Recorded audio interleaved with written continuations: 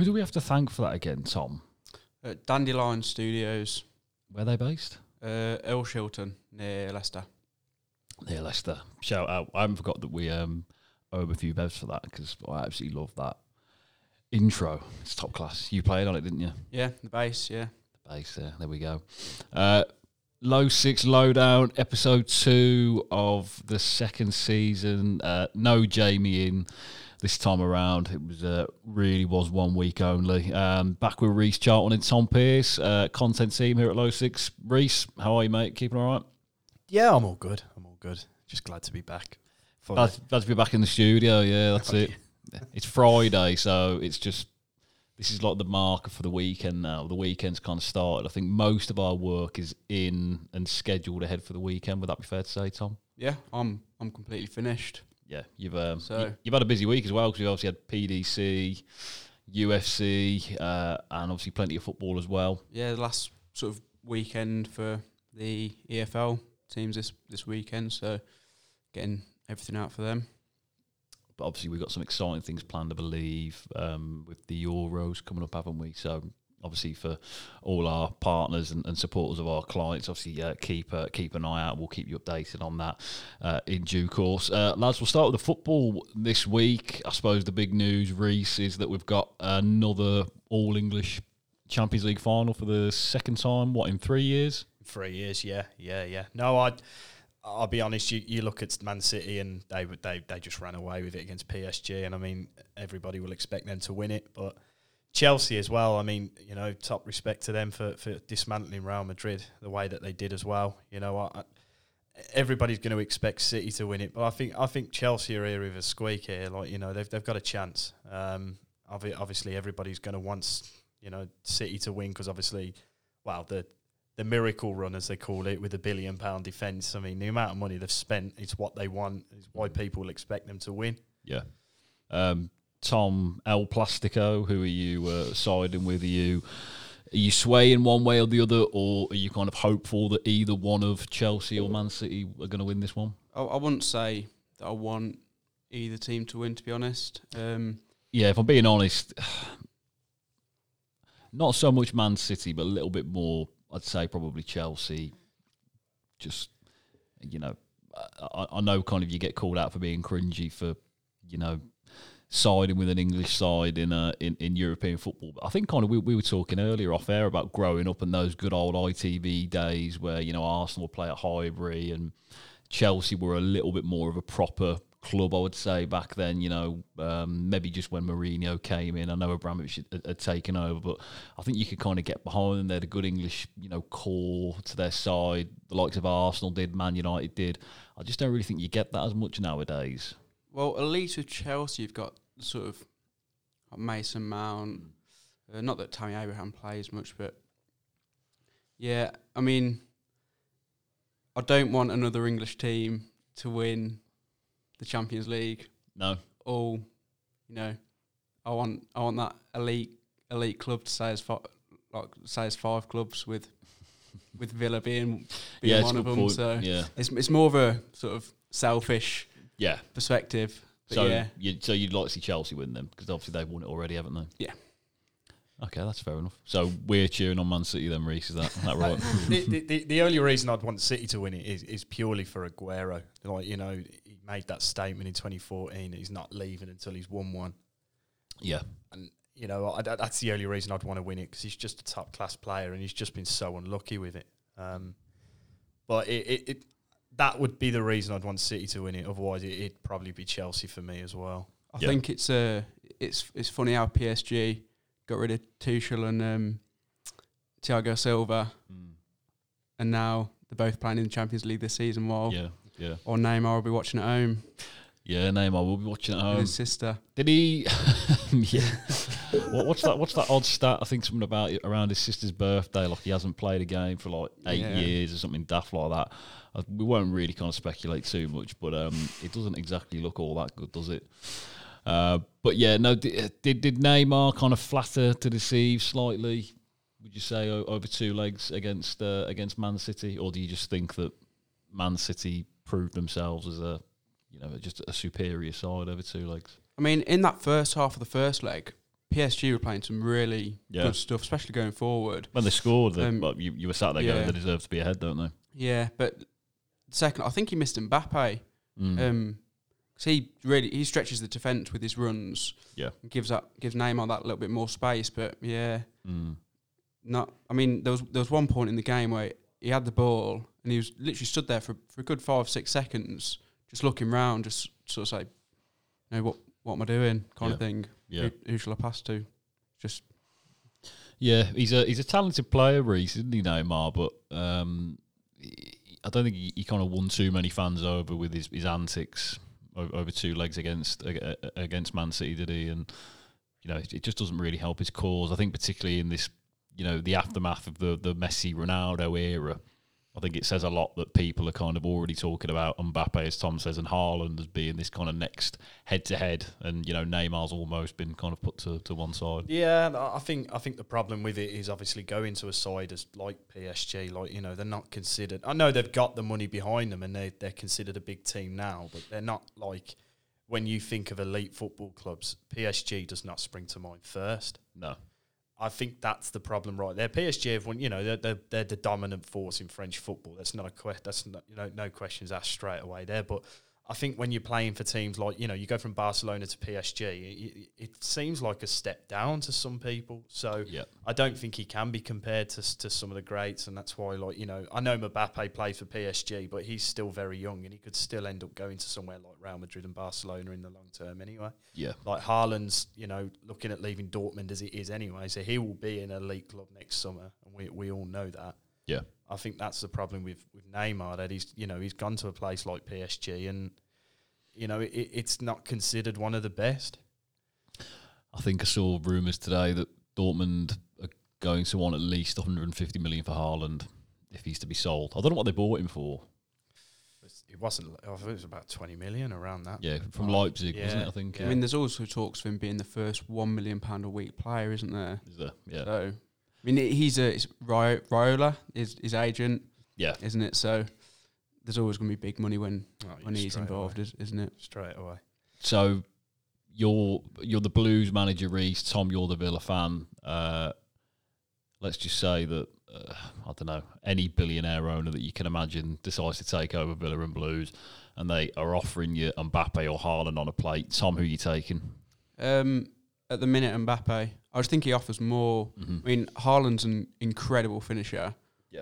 But that's at the minute, he doesn't offer a lot else. Like, see, with forwards these days, a lot of them, you know, press from the front, but that's not his you know, kind of play, like his style of play. So yeah, I think I'd take Mbappe. That'd be Haaland for me. Yeah. His pace is frightening, and it's not noticed half the time. Like, you know, that full length sprint in the Champions League where he did it in like 7 seconds or something daft like that. He's just absolutely frightening, and you know, I love the style of play that he produces, and you know, he's one of these players that, because of his age, he's completely underestimated at times. Yeah. And it'd be Haaland for me straight away. Poor man's Djukovic, isn't he? I think. I'd be just about in the Mbappe camp at this point in time, but I don't know what the age gap between the two of them is. I've got a feeling Haaland's younger. It feels like he's been on the scene. I mean, Mbappe's 22, I think. And Well, he was 18 when he scored. I think he became only the second 18-year-old in World Cup final history to score a goal. yeah, I mean, he was incredible. And he was World he was a freak then. They both are, Yeah. and in 5 years, I think this will be the modern day kind of, you know, Ronaldo against Messi. Do I think that they'll both be as good or are as good as Ronaldo and Messi kind of at this point in their career? I'd probably say no, but I still think this was just kind of a unique era, wasn't it? Really, you know, potentially the two greatest players of all time at playing in the kind of the same era, and Mbappe and Haaland, I think, will be kind of a good follow up to that, and obviously excited to see where that goes. We'll move on to the Europa League, lads. Looks like Manchester United and Villarreal. That's correct. Yep. I did get that right. Had to check. Arsenal, Reece. They looked last night as if they. It was like they didn't need a goal to get them through to the final, and you know, a nil game in such in a second leg. You know, you've got an away goal. Yeah, you know, you're 2-1 down. you've just got to go and win 1-0 essentially. And that's just, it feels like that's kind of been the stomach and the mentality for, we were talking earlier about Arsenal, and it just seems to drip from the top all the way to the bottom there at that club. It's just, you can just tell from the moment that Wenger's left, it's had a heavy effect on absolutely everything, linked to the club in one way or another. Is it karma? Yeah, it could be considered that. I mean, but at the same time, they were in the driving seat. They only needed the goal. Villarreal were always going to park the bus and just try and grind it out and push forward and get that chance if they needed to. Yeah. Emery was you look at where they were now, and they were complaining about Emery being, 7th or 8th, and now they're with Arteta, they're sliding down the table. They've missed out on another final. I don't know. It's a bit of a weird one for me. I think this karma goes all the way back to Wenger. Wenger was absolutely overperforming by the looks of it for the last 5 years he was there. So, it's come back and it's haunting them now. Yeah. They're just a mid-table team, aren't they, Tom? I think it's the first time in 20 years next season that they won't have any European football. Aubameyang's been a real flattener this year. There was talk of him going to Man City and Madrid last season for kind of big money, and it just doesn't really seem to have, fired this season. And they've kind of got some decent young bits of talent coming through, but nothing that's really going to blow you away. Nothing of like a Grealish or a Foden ilk. And, you talk about, challenging for Premier League titles. I mean, they're just a million miles away from that, aren't they? Yeah, they needed to win the Europa League, really, didn't they? Yeah. I mean, it's even the financial ramifications of not being in Europe. They're going to have, 350 grand a week, players sitting on the bench, and they're not going to be getting the money from games in Europe. So it was huge for them not to even look like scoring last night. But yeah, they just are a mid-table team, aren't they? And I can't see them having the pull to bring players to really get them challenging back in Europe next season this summer. Yeah, I think Chelsea, I would say Arsenal are the biggest club in London by probably a long way. But I think if you're, a player with any kind of ambition, I think Chelsea, would you put Spurs ahead of them? I don't really.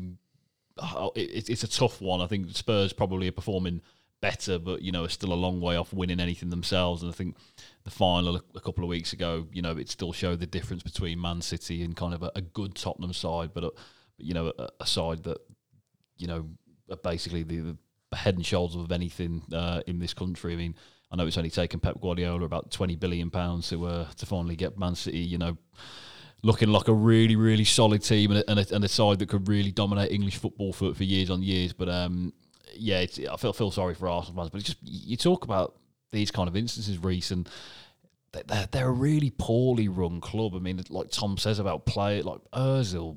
What did they upped his contract from like 200 grand to 350 grand, and he was just sat on the bench constantly. Never ever featured. And to be fair to Arteta, he came in, decided from the off that he wasn't a fan of him and that he was going to get nowhere near his team. And an old Mesut playing what's it called, the Fortnite. I think he was like just playing Fortnite on 350 grand a week, wasn't he? I mean, he was just living the life of Riley, and now he's been shipped out to Turkey, and we're never going to see him again. But there's a lot of things at the top at that club that it's going to take a big shift. The problem with it is they're just throwing money like it's going out of fashion. I think the problem you've got is if you invest wisely, it will pay off. Yeah. And, you look at some of the signings they've made. Aubameyang looked a wise investment at the time. Would you say it now? No. He's completely fell off, completely fell off the face of the earth. Just not, he's not at the level that he was when he joined the club. Is it the way that Arteta plays that causes it? I don't know. But, I mean, he puts him on the wing. Yeah. When, he's deadly in front of goal. And anybody who watches the Premier League will tell you that Aubameyang is deadly in front of goal. And putting him on the wing is absolutely insane. Yeah. It doesn't make any sense to me at all. Lacazette is a good striker, but is he at the level that Aubameyang was when Aubameyang gets going? Probably not. No. Well, Lacazette's not even in the conversation for the French team, is he? No. I mean, the Son Willian, I mean, it was on a free, so... Yeah. But he's on a big packet as well, and he barely plays. Yeah. And I think he played really well open game of the season against Fulham, and then just didn't bother turning up again. He thought, that's my shift done. Yeah. That was the best move in fantasy I ever did. I captained Willian first game, and he got the 3 assists, so I got a ton of points for that. And then I've never played him since. I got rid of him straight away because I thought it would just be one of those first game turn-ups where he'll prove to everyone that I've still got it in me, and then he's done nothing the rest of the season. Yeah, Arteta said something like, you'll be in the Champions League with us in 3 years' time, and that's looking good, isn't it? So I think I remember watching that game thinking that Arsenal looked like a potential title team this year. Yeah. That was a long, long time ago. So the less I said about that, the better. Never mind Arsenal. You've already got West Brom this weekend. So Aubameyang's in need of a goal. No doubt he'll get one this Sunday. We'll move back onto the weekly 7, lads. The £1 million free-to-play competition partnership between Low Six and Uber Eats. Mixed martial arts. UFC Fight Night this weekend. Rodriguez against Waterson. Have you done a preview for this, Tom? no, not this week. No. There's a £1,000 free-to-play contest for fans in the United Kingdom and Republic of Ireland, as there is with every single UFC event. It's the one next week I'm more looking forward to, though. Chandler against Oliveira. That's for the lightweight title. Dustin Poirier actually turned down a fight for the title to rematch Conor McGregor for the 3rd time. Is that a decision that might come back to bite him on the backside, would you say, Tom? I mean, we do call this prize fighting, and obviously these people are getting, paid very well to be punched in the face, as they probably should. If you're in Dustin Poirier's position and, you've got the opportunity to make a fight where, you're going to get paid very handsomely, but it's probably not as big for your legacy, or are you all about the legacy fights and, I want to be the champion of this division? What would you side with? Yeah, it just depends where your motives are, doesn't it? Yeah. I mean, I'm sure he's got enough money. He's fought Conor McGregor twice. Yeah. But there's something about a trilogy, I think, that especially when it's 1-on-1, like this is it now. This is the, whoever wins this will be considered the best. And if Poirier does win it, then it's very likely that he's going to go and, challenge for the title after this anyway. Yeah. But then again, McGregor is tweeting kind of very, very vicious thoughts, I think, at the moment. I don't know if you've seen his Twitter recently or not. I haven't, no. Yeah. No. Motivated Conor McGregor, not a bloke I'd want to mess with. I mean, unmotivated Conor McGregor is probably someone I won't want to mess with either, to be honest. Especially if you turn his whiskey down in a pub. We'll stick with, obviously, combat sports and the absolute joke sport at the moment that is boxing. We were kind of looking through in Low Six HQ at the videos of the melee. I think it's in the... I can't remember where it was. It was Miami or somewhere like that yesterday. Obviously, Floyd Mayweather fighting a bloke from YouTube who's 0-1 from his professional boxing career, weighs about 40 pounds more, stands about 8 or 9 inches taller than him. And his brother decides to start piping up Reese. This lad's kind of been making a bit of a name for himself. Jake Paul, it feels like he's just everywhere. I mean, it's obviously intentional. And we're sat here right now talking about it, which should we be? I suppose it's part of the storyline, isn't it? It looked like he got sort of a few whacks to the face. I mean, is this just what you get for being mouthy, or did you kind of look at it and think, bloody hell, like, does Floyd Mayweather need that many, like kind of security guards and bouncers protecting him? Oh, yeah, with Jake Paul around, no questions asked. It bugs me that, it's the fight's meant to be about Logan Paul, yet his brother turns up and makes it all about him again. Yeah. He deserves everything he gets. Like, why are you turning up to your brother's fight and trying to make it all about you? Like this, his brother has left him to his own devices to fight. Why are you turning up and doing the complete opposite? Yeah. It's all just gone to his head, hasn't it? I Yeah, mean, straight away. he loves the fact that everyone's talking about him. I that's the problem. I think the more attention he gets, the worse he's going to get. Is this the worst he's probably going to be? No. No. He's going to get worse. I genuinely think that this, because obviously it's all for attention and it's putting him in the limelight. I genuinely think it's going to get worse. Like, this isn't, like, having a fight outside the press conference and this, that, and the other. It's not the end of it. It's going to keep going. And, it's a joke now. Like, it's not even his fight. If it was his fight, then we could understand maybe this is something kicking off. But it's not even his fight. Yeah. And that's where the problem is. Yeah. We should set some cameras up in here. We could be on YouTube and, in 5 years, Tom could be lacing up gloves and going having a little knock with Gennady Golovkin. That'd be interesting, wouldn't it? Just get popular enough. It's just, it feels at the moment, Tom, that boxing's now just a bit of a, it's kind of very celebrity orientated. And I just feel kind of sorry for the younger fighters trying to make a name for themselves who have sacrificed, most of their life, have sacrificed a diet, a lifestyle, a potential career elsewhere, family time, time with friends, to kind of get themselves in the best possible shape that they can, and make a living for themselves. And it's not for everyone getting, like I said, smacked in the chops to, go and pay the bills.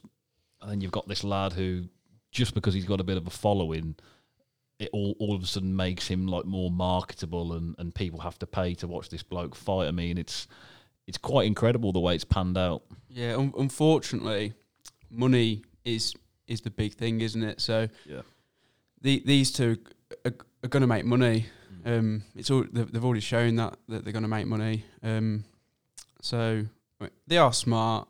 Yeah. The way they've done it, play devil's advocate. They've marketed themselves really well, even though, look, no one likes them, but we're talking about them. Everyone's talking about them. They're on Sky Sports News earlier. Yeah, like the footage. So yeah, but it is just a bit of a farce, isn't it?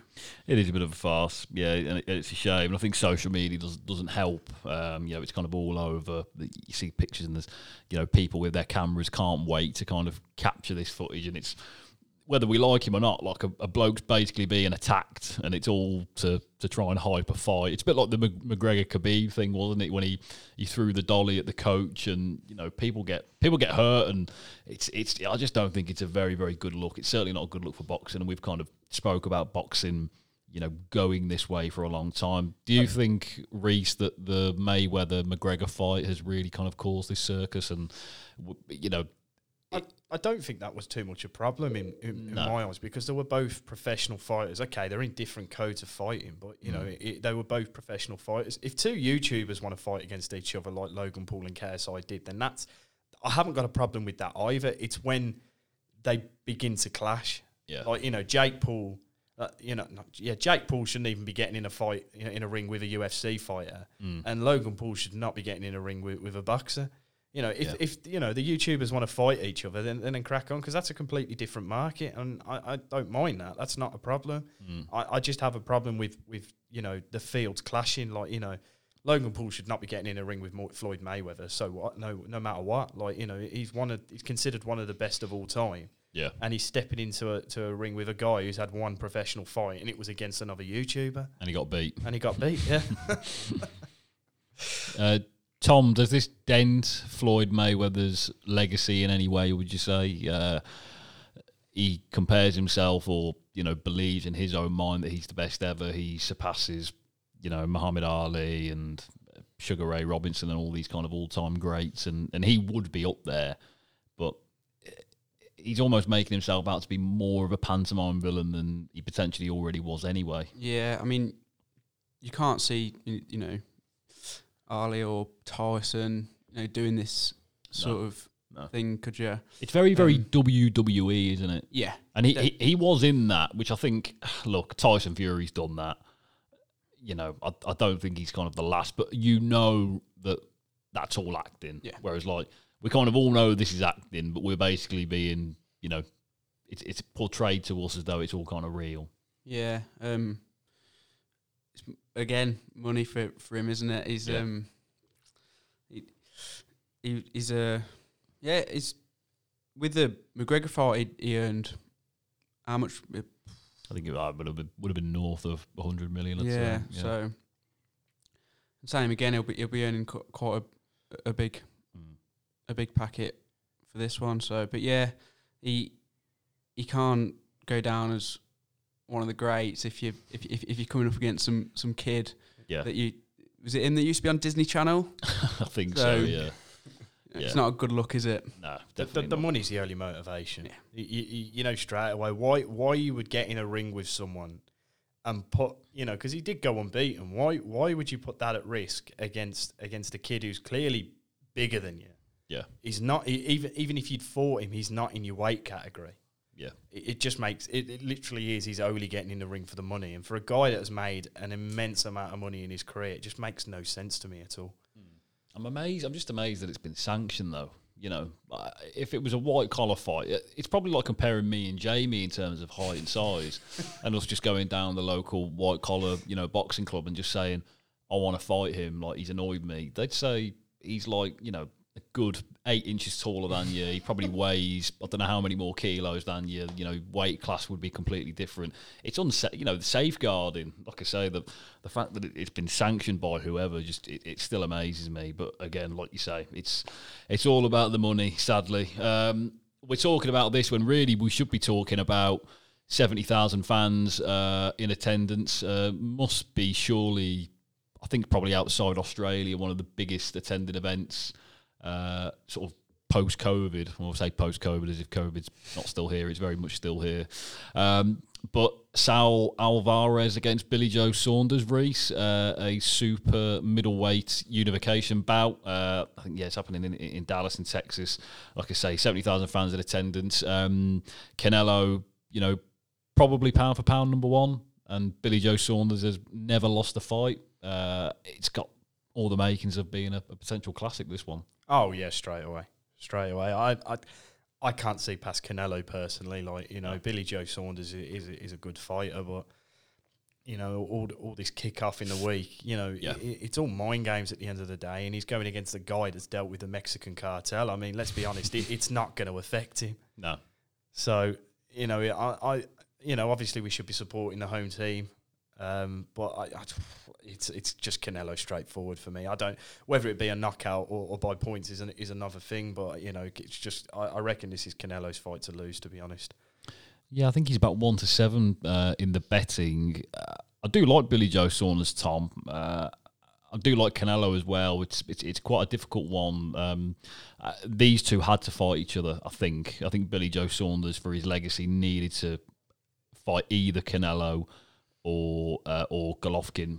I think if this was 3 years ago, I'd probably give Saunders the edge, but I'm just not too sure now. Canelo just begins to look like a beast every single fight. He's getting better and better. I think he's still only 30, and obviously his only professional defeat to date was against Floyd Mayweather when he was like 22 or something. He's obviously come a long way since then. But obviously Billy Joe Saunders is from a hard enough background. Would you do you think this has got the hallmarks of potentially going 12 rounds? Can you see Billy Joe Saunders really getting stopped? Is Canelo that good? I can't say I know a lot about. I mean, the only thing I've seen from the build up to this fight is Saunders telling some Mexican reporter that his breath smells like shit. So yeah, that's sort of the only thing that I can add to that question. I'll come back to you then, Reese. Like I said, he was saying to Canelo in the week, the gypsies are here and all this and that. I mean, he's obviously a tough bloke, and it's going to take a tough man, to really kind of fold Saunders in half, isn't it? Oh yeah, no. Don't get me wrong. Saunders is a good boxer in his own way. It's gonna take a lot to dismantle him and knock him down. But I just think like the mind games with Saunders here have probably been the worst since, and that to me signals worry. Not the fact that he's trying to get it in his head, it signals to me that he's worried that he could really lose this. Yeah. Like, you know, the whole ring dilemma, and then the stuff with the reporter and the messing around. And it's just like, you know, getting all your team to get on Canelo's case. It's just like, you know, I know he's like, you know, renowned for these type of mind games, but these seem to be the worst that it's ever seemed to have got to. Yeah. And in my eyes, that does signal worry.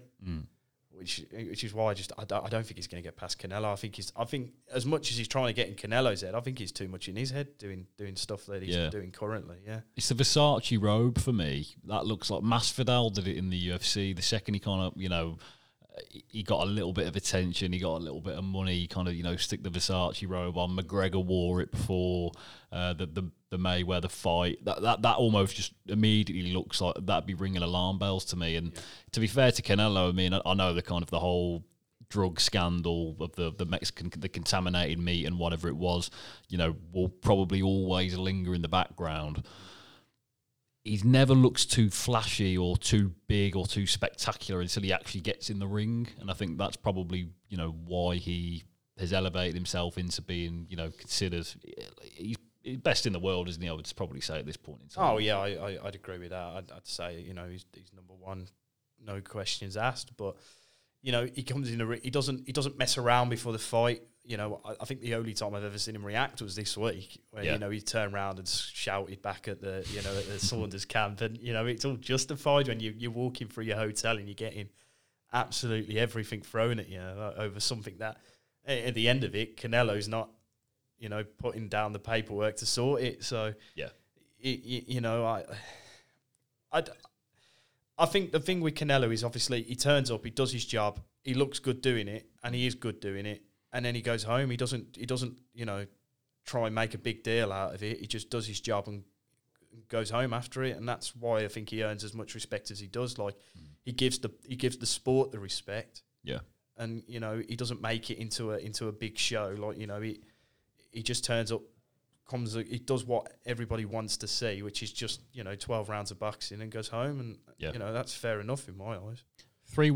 Three-weight world champion, I think, as well. You know, he moves with those weights. Oh, yeah. Like you wouldn't believe. You know, light heavyweight, middleweight. Obviously, this one on Saturday night is going to be super middleweight, I believe, isn't it, as well?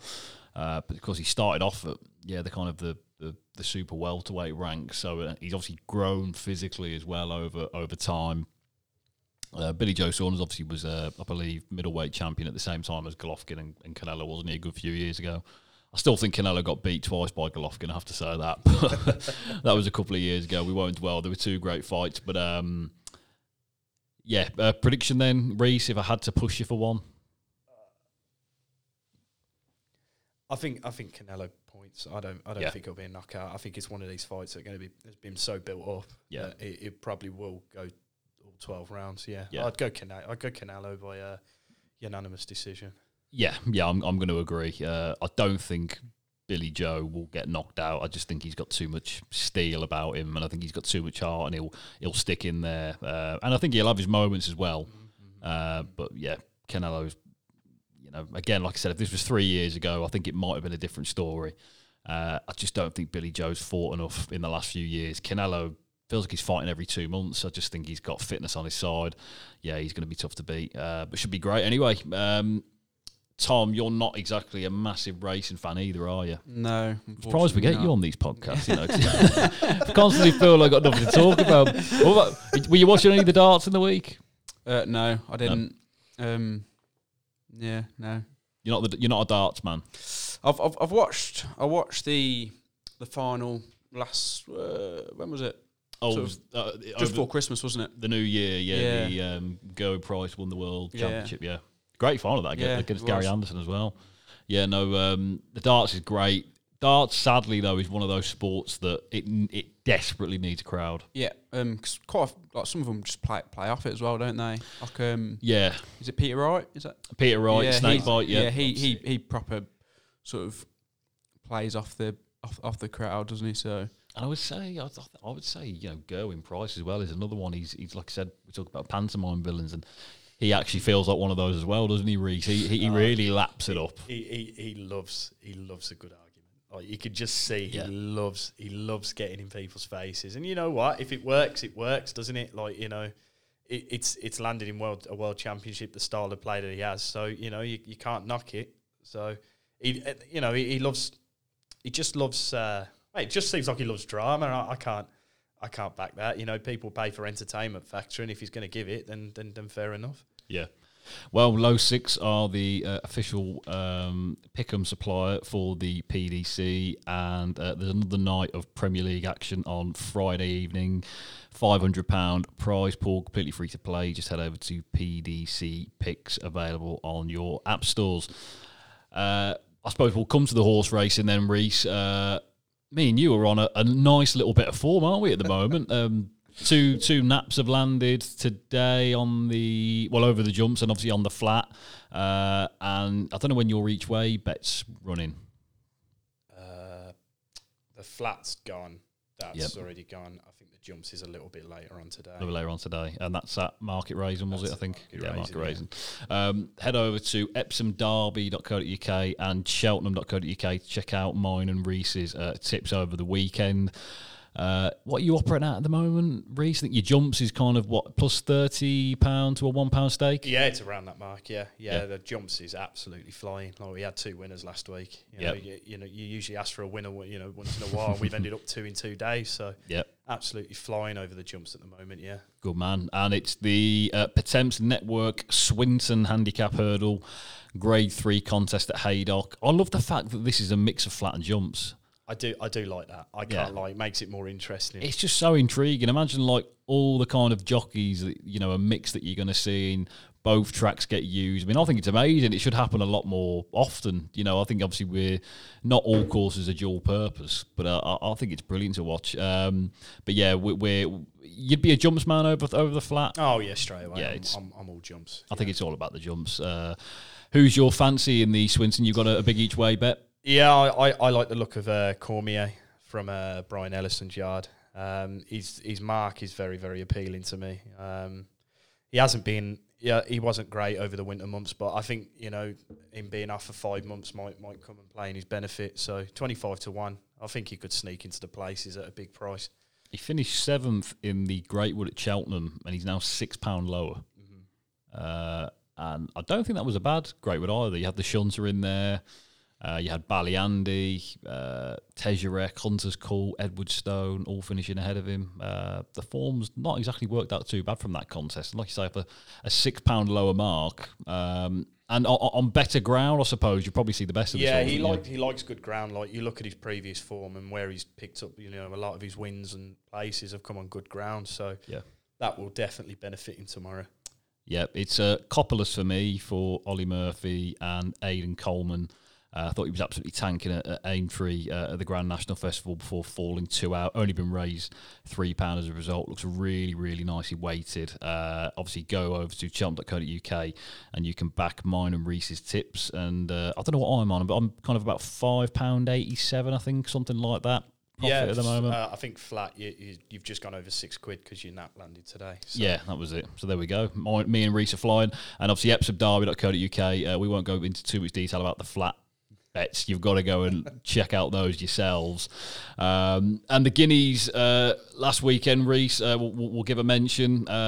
Poetic Flair won the 2000 Guineas, beat Master of the Seas. It was a really, really battle-hardened performance. A lot of the big guns underperformed. Aidan O'Brien, I think, had 3 runners, not one of them finishing the top 7. I mean, that's almost unheard of for Ballydoyle, isn't it? That is unheard of for Aidan O'Brien. It was just a poor day for him, but he made it up the next day, which we'll go into after. But, Poetic Flair, the information was there.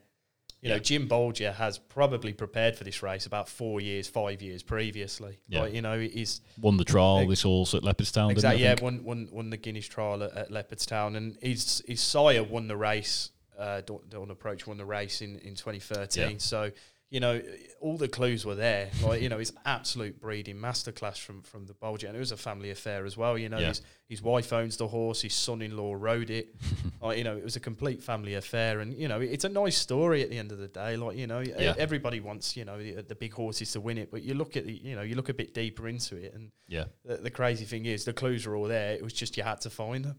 Yeah, absolutely right. I think the 2 horses that kind of had runs in really strong races, Master of the Seas and Poetic Flare, both came to the fore, didn't they? Showed the importance of experience and race fitness, and that was exactly what happened. But it was normal service resumed for Aidan O'Brien in the 1,000 guineas, and obviously Frankie Dettori, who we've just seen win the Chester Cup as well. Mother Earth, she ran a decent race in the Fillies Mile, and then obviously went to the Breeders' Cup and gave a good account. But she, for a 2-year-old, she was, she carried a lot of experience into this race, didn't she? Yeah, she did, and she proved it. It was it was another O'Brien masterclass of let's get everybody on the one we think's going to win, and instead the second string's gone and done it completely over. So if she ran really well, and then the experience obviously paid off in the end as well. Yeah, I say as a 2-year-old.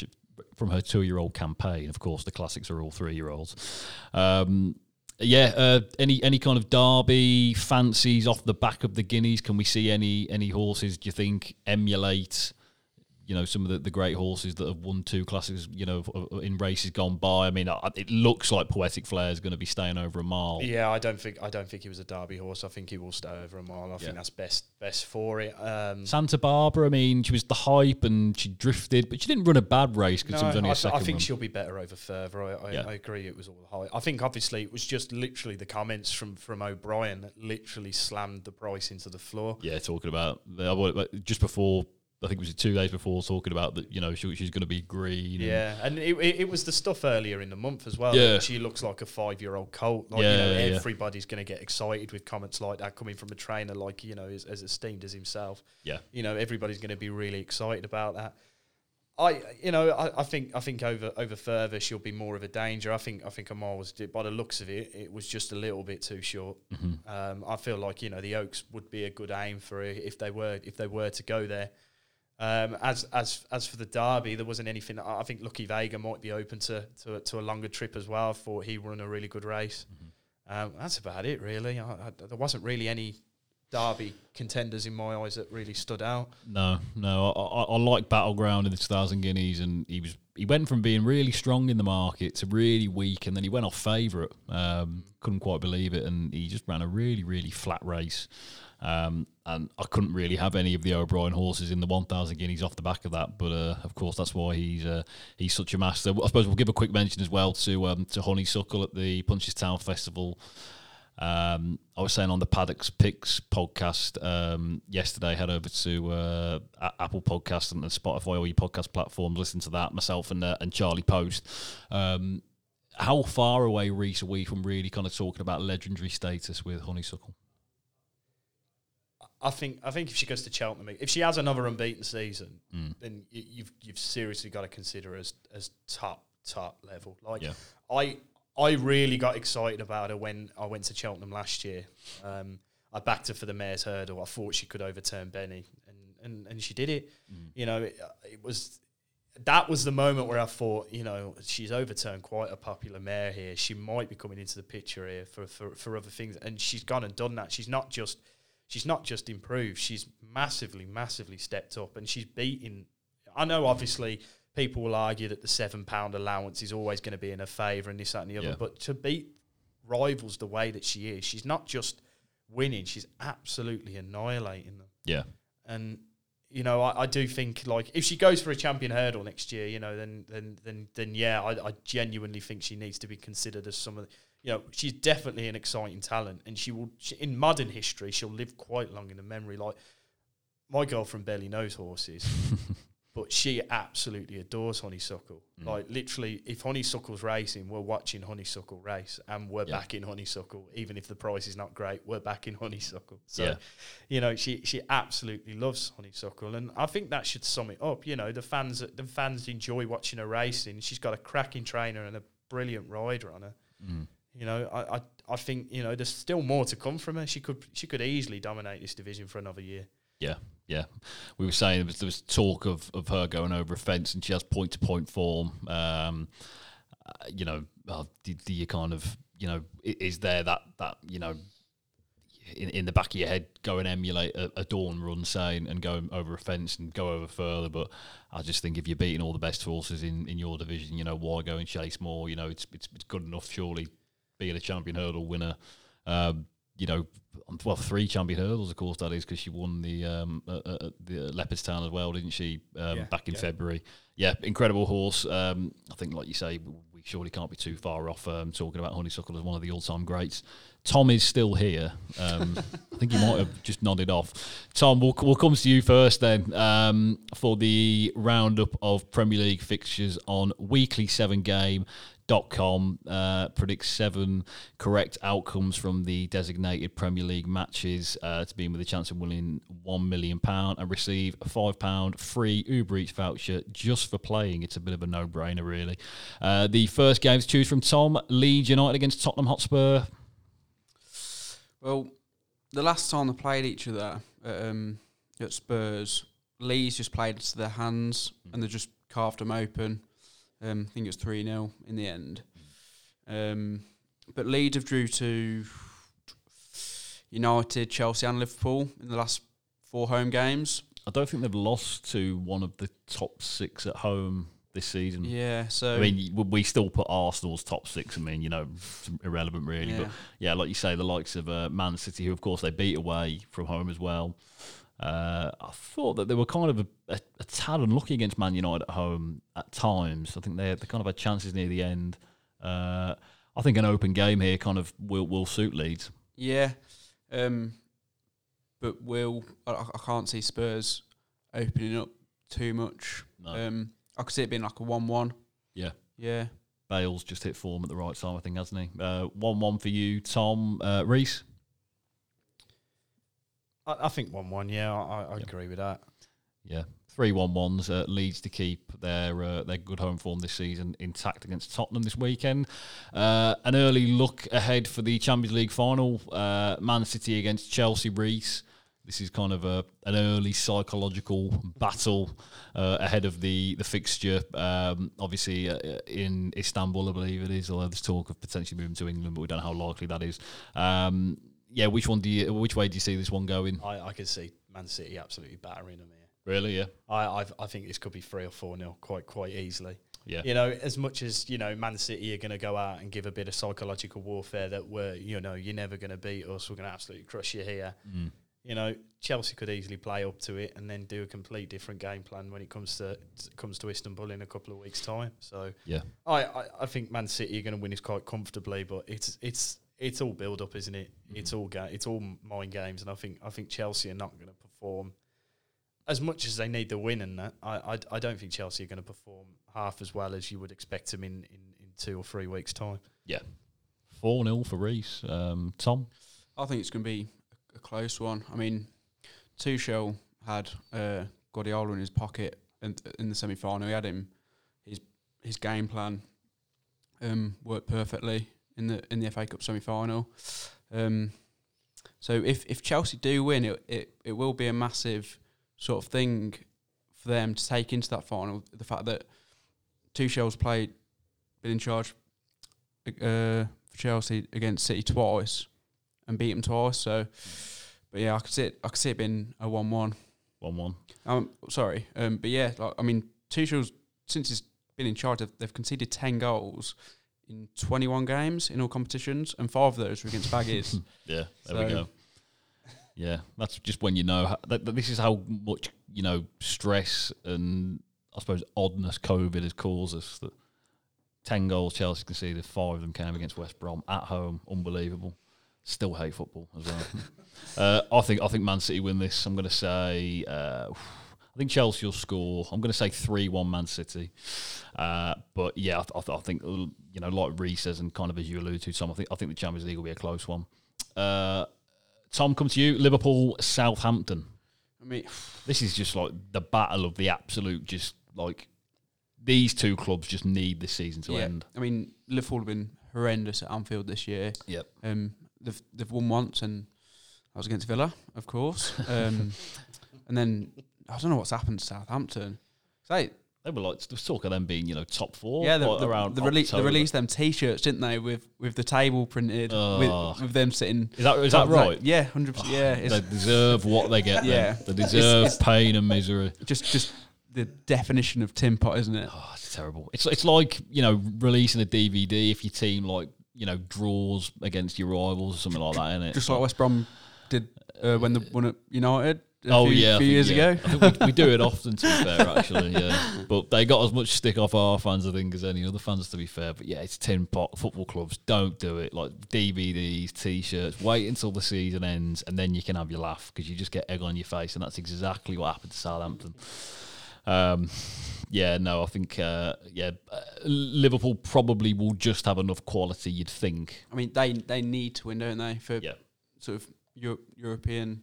They don't want to be in the they're not even in the European Conference League next year, do they? No. Well, this is the thing. I mean, like, they've still got a bit of a hill to climb to get. It's Champions League. I've not even really looked at the table. I mean, is it still viable for them? I'd be very surprised if they got Champions League. Yeah. But I think they'd prefer to be in the Europa than that new conference. Yeah. Conference League. I'd just rather not be in a European competition at all, would you? No. But yeah, I reckon 2-1 Liverpool. Yeah, 2-1 Liverpool for Tom Rees. Yeah, I think Southampton will score. Their points this season, they were quite a nice team to watch. I quite enjoyed watching Southampton. Yep. And obviously we've got like half the Blues Academy used to play there now. Nathan Redmond's there, Che Adams there. I think there'll be a couple of goals. Liverpool will probably make hard work of it, as they have quite a few times this season. So yeah, I think 2-1 as well. Yeah, I'll go 1-0. I think this is just going to be a boring game. It's going to be on in the background. I think we'll be on TikTok.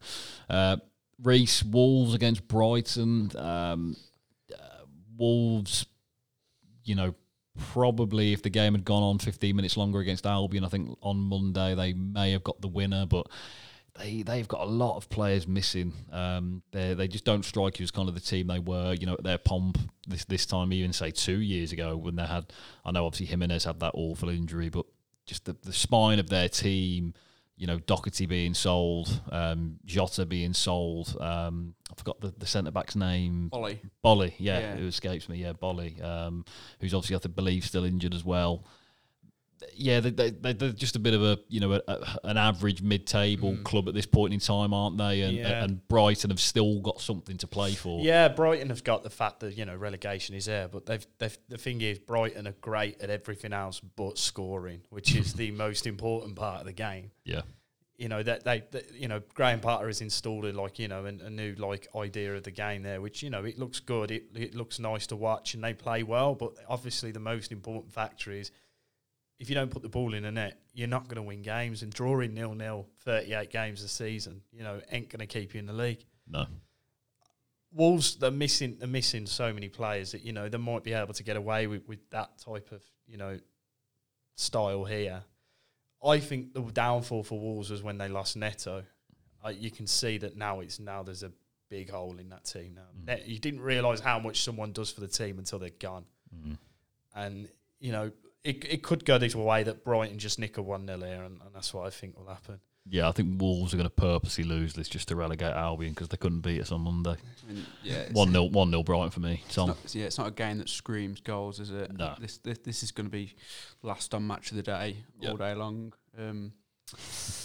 But yeah, Brighton have scored one. They've scored in one of the last 4 games, but they've also conceded 3. No, they've also kept 3 clean sheets. Yeah.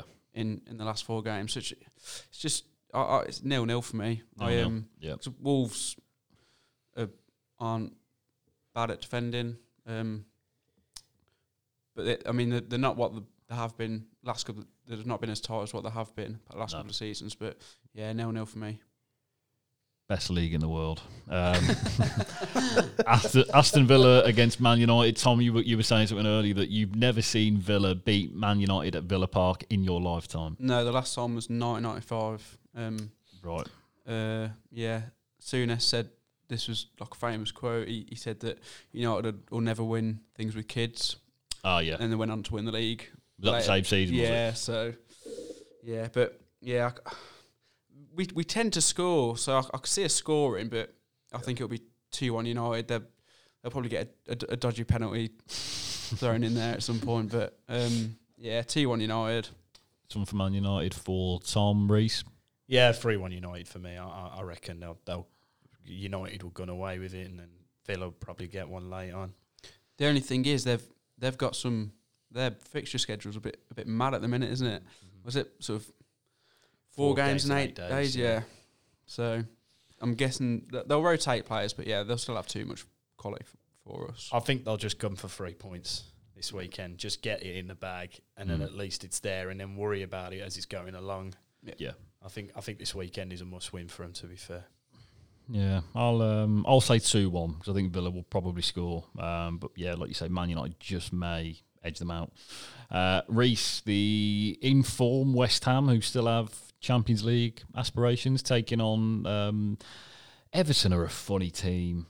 You look at some of the games at home they've lost this season. You know, they were just screaming. This was the year that Champions League for me was a real, given for a club like Everton. Without the pressure of the fans, behind the goal, and they've had so many good results away from home. It seems like, but they've just lost some daft home matches. Really, it's come back to bite them on the backside, and it's kind of opened the door for a club like West Ham, and obviously I know Leicester have kind of been a feature at the top 4 kind of throughout the duration of the season. Even they've lost some daft games, and they could have been potential title challengers if they just kept a level of consistency. But this looks, probably not one of the more entertaining, competitive games of the weekend. You'd think there'd be goals because both teams are gunning for something. Yeah. Like we talk about Everton at the beginning of the season, and even I was excited for Everton. Yeah. They look good. They did look good, and DCL was in absolute form, like firing left, right, centre, and James Rodriguez was getting back into the swing of it, and it's just seemed to all come to a crashing halt. Yeah, it just could be one of those things that the hype just got to them, and that was it. Like everybody got excited. Actually, Everton could be a real threat this year, and then by Christmas, it had seemed to have died down. I think West Ham obviously have more to play for, so they're going to go out all guns blazing. They've got nothing to lose, and I think that's the way they're playing at the moment. The fact that they've literally got nothing to lose.